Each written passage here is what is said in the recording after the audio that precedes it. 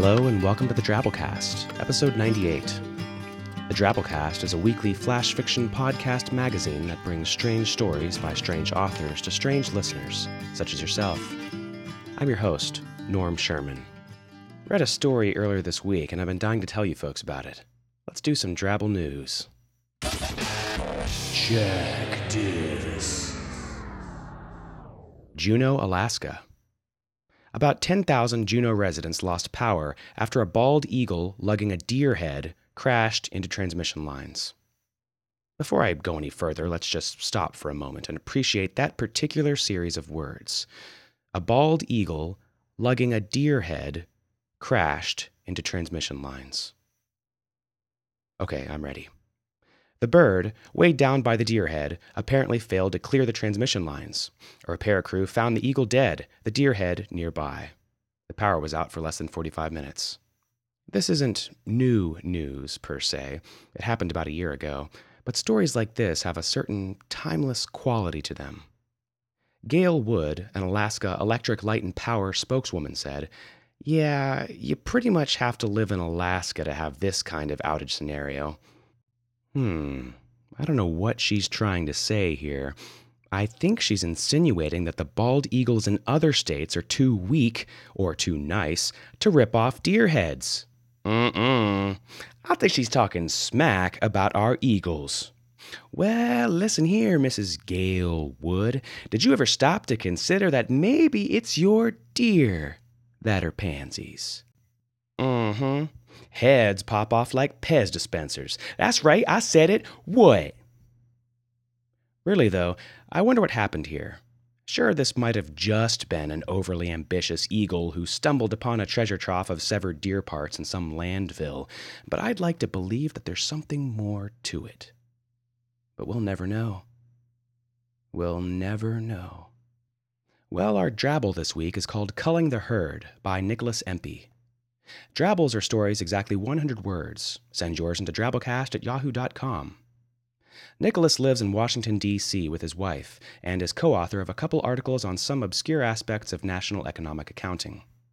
As interesting as that sounds, this story is a little bit more up our alley. I sit quietly, watching the herd moving on the grass below. We have been tending the herds for generations beyond remembering. Having become accustomed to our presence, they long ago forgot our importance. Another one has gone wrong. He lumbers across the grass, making furious noises when others cross his path. It is time again to cull the herd. Leaving my post, I move swiftly towards him. Passing above him, I release the juice. My aim is good, and white splatter covers his face. "Damn pigeon," he roars. Then he moves on, unaware of the cancer now growing inside of him.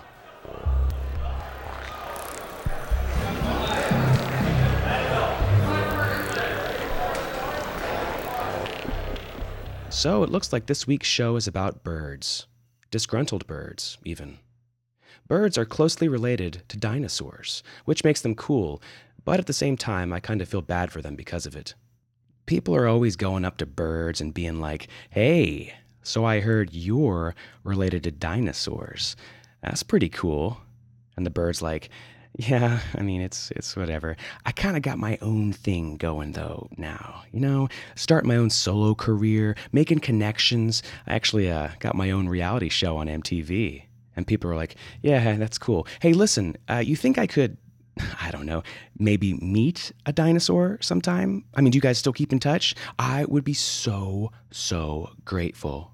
And birds are like, "I don't know, I'm kind of busy. My band's playing the Super Bowl this year, and, oh, come on, please, please. Dinosaurs are so awesome." And I'm not awesome.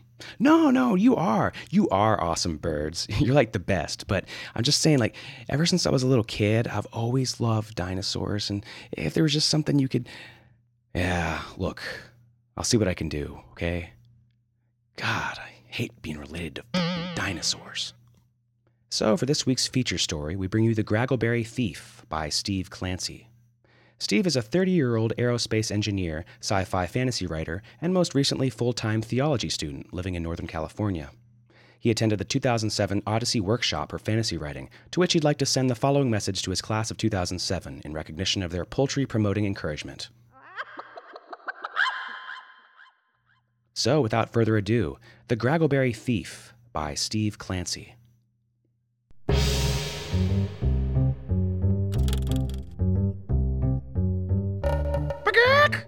Said Felonious Peck, managing director of Graggleberry, Inc. He strutted about the dirt floor of his expansive East Jungle mud hut office, his scrawny chicken head jerking forward with each menacing step. Of course it can be done! He flapped his wings with manic conviction. It must be done! Doris and Slump, his hippopotami minions, cowered in front of Peck's sizable desk of lashed bamboo. But boss, said Doris, eyes cast down to avoid Peck's beady-eyed glare. 20 wheelbarrows worth of Graggleberries is going to be, kinda hard to process before the feast. Of course it's hard, you gargantuan graggle-brained goof. You think King Pumbaa would be impressed if the job were easy? I promised him 20 wheelbarrows of Graggleberries for the feast, and 20 barrows he shall have. He pecked his beak 3 times on the desk, each frantic tap sounding out his name. When Felonious Peck Sr., may his feathers rest in peace, first founded Graggleberry, Inc., he had nothing to his name but 2 Graggleberry seeds and a feed bag full of dreams. You think he squawked about how hard it was? Never! Doris and Slump recoiled, their massive bodies huddling together. With the sweat of his frond and the might of his beak, he forged this company into the greatest supplier of Graggleberries this jungle has ever seen. He pecked again on the desk. We've never failed to deliver on our promise, and we are not about to start now. Recruit the rhinos, employ more monkeys, enlist the elephants, and hire some hedgehogs. I don't know. Just get back to work. Doris and Slump stampeded out the door, enveloping the office in a cloud of dust. Peck wheezed, then flapped his way up to the hole in the mud hut wall to find some clear night air. He cocked his head to one side. There, through the green-yellow sea of the gribblewood grass, along the meandering path that led to the jungle, scurried a monkey pushing a wheelbarrow. A barrow full of Graggleberry plants. Thief! Squawked Felonious Peck. He flapped from the window and careened through the gribblewood grass with cheetah-like speed, a feathered fury streaking towards its kill. He caught the barrow-pushing monkey by the edge of the jungle and flung himself into his path. How dare you steal from my factory? He squawked, wings flailing. "Hoo-hoo-ha-ha," said the gangly gray monkey, scratching his head. Oh, no Graggleberries here, Mr. Peck. Just the previously picked plants, with all the Graggleberries gone. Preposterous, said Peck. His beak buried in the bushes, tail feathers waggling in the air, Peck searched the entire barrel load. But he found no Graggleberries. Why steal the bushes without the Graggleberries? They're worthless, less than worthless. Well, then there's no harm in taking them, I suppose. I'm one of your most loyal employees. Mark my words, monkey, said Peck. If you're up to no good, Felonious Peck will find you out. He kicked up dirt and strutted back to the factory.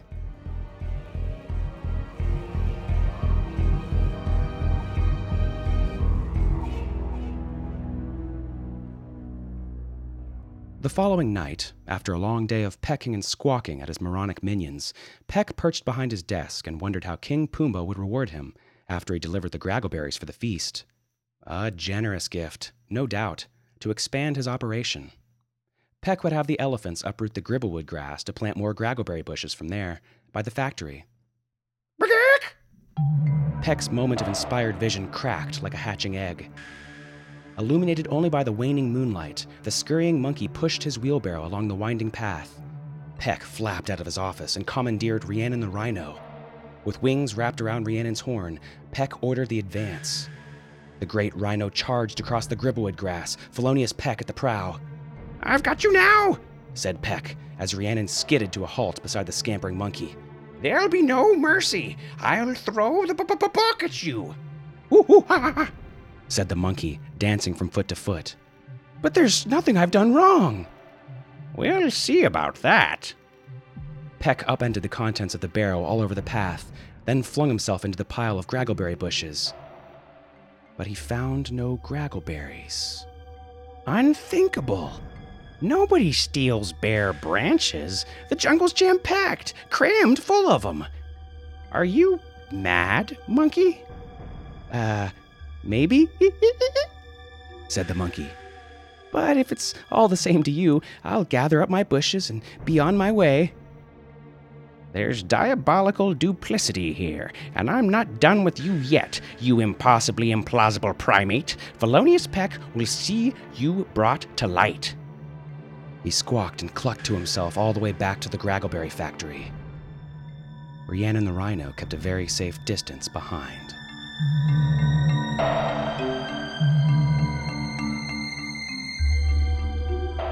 Every night that week, Felonious Peck squatted in his window and watched the monkey take a barrel load of Graggleberry plants to the jungle. With utter conviction that there was more to the monkey's mischief than met the eye, Peck spent most of his waking minutes thinking of little else. Boss? Said Doris, peering through the doorway of Peck's office, 3 days before the feast. We should probably talk about production. I've no time to talk, you mindless mountain of mediocrity, said Peck. Are we on schedule or not? Yeah, boss, but... Then leave me alone. I gotta figure out what this meddlesome monkey is up to. It's your responsibility that we stay on schedule. The buck stops with you. Doris retreated, and Peck paced his window ledge.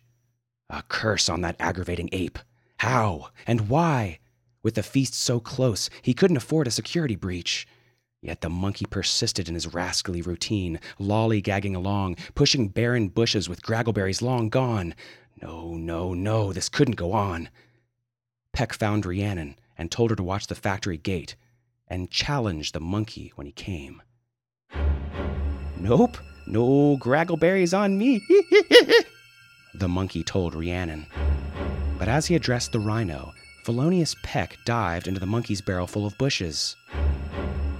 Along bumped the barrow as Peck hid in the darkness, determined to solve the monkey's mystery. After traveling what must have been a long way into the jungle, the barrow flipped over, and Peck flopped unceremoniously to the ground. Aha! Said Peck, submerged in a mound of Graggleberry bushes. Out jerked his head, but he soon saw it was just a very large mound of bushes, entirely bereft of Graggleberries. Ooh-ah! Said the monkey, scratching his head. This is it? Said Peck. You bring these bushes all this way every single night just to dump them in the middle of nowhere? Insanity! Peck pecked at the air. Well, no more. They may be worthless bushes, but they're my worthless bushes, and I'm taking them back. He scooped up a wingful of bushes and waddled back down the jungle path. In the small hours of the morning, Peck stumbled into his office and dumped the load of useless bushes on the floor. Boss? Doris stood in the corner of the office. Sorry, boss. We thought we should wait for you. What? Said Peck. What? It's about the Graggleberries for the feast, boss. We's ain't gonna make that order on time. What? Why not? It was him, wasn't it? That blasted monkey got my Graggleberries in the end. No, we's actually got all the Graggleberries we need, boss. 20 barrel loads worth, just like you wanted. Well, then what's the problem? We, can't deliver 'em, said Doris, cowering in the corner. Somebody's stolen all the wheelbarrows.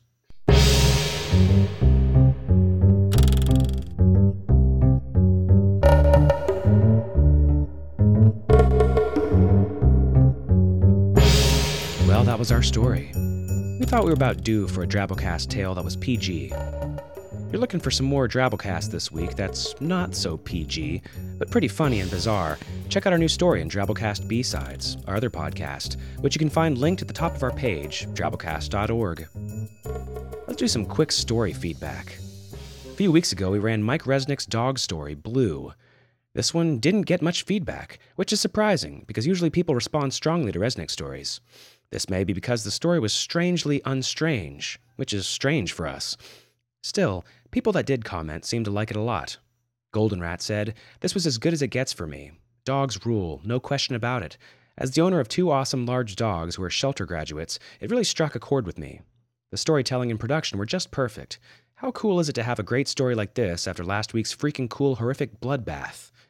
Rick V gave the story 2 thumbs meh, saying, "A good dog story, and those that love good dog stories will just love it, but for me it was undrabbly. The whole after-death fantasy missed its mark, and I just notched it up as a sad story. Old Yeller turned badass. Oh well." The next week we ran episode 94, Squidges by Thomas Canfield. There are also some mixed feelings for this story. T. Baker said, "Dude, that was cool. The previous 2 episodes were a little heavy, but this was the shizzle." And Kevin Anderson also liked it, saying, "This was a fun story, and I can't think of it playing on any other podcast. I really enjoyed the description of the brothers, and I think I met those guys several years ago when I broke down just outside of a 1 gas station town in the Ozarks. Great production and nice podcast talent swapping." And there he's referring to the 2 Dunesteef guys that helped us out with the narration, Rish Outfield and Big Anklovich. Thanks, guys. Logistic Vantra Shell of Lob thought the production was a bit over the top at times, but the narration was spot on. He said, "The story just wasn't as weird as I'm used to for the Drabblecast. A guy gets ripped off by some auto repair guys. What? No explosions? No radioactive beasts? No aliens? No butt humor? It just wasn't drabbly enough for me." Well, whether you prefer dog stories or stories about radioactive alien poop, we like hearing from you. So join our discussion forums or comment on our website to let us know what you think. We rely solely on listener donations to pay our authors and cover our production costs, so if you can, chuck us a donation from our main site, either one time or subscribe for $5 a month. Now that's a better deal than finding a free deer head in a landfill. Well, that's all for this week. The Drabblecast uses a Creative Commons Attribution Non-Commercial No Derivatives license, which means you can't change it, you can't sell it, but you can share it with everybody in the world, and we hope you do. Our staff is made up of co-editors Kendall Marchman, Luke Coddington, and yours truly, Norm Sherman, reminding you to watch out for power lines.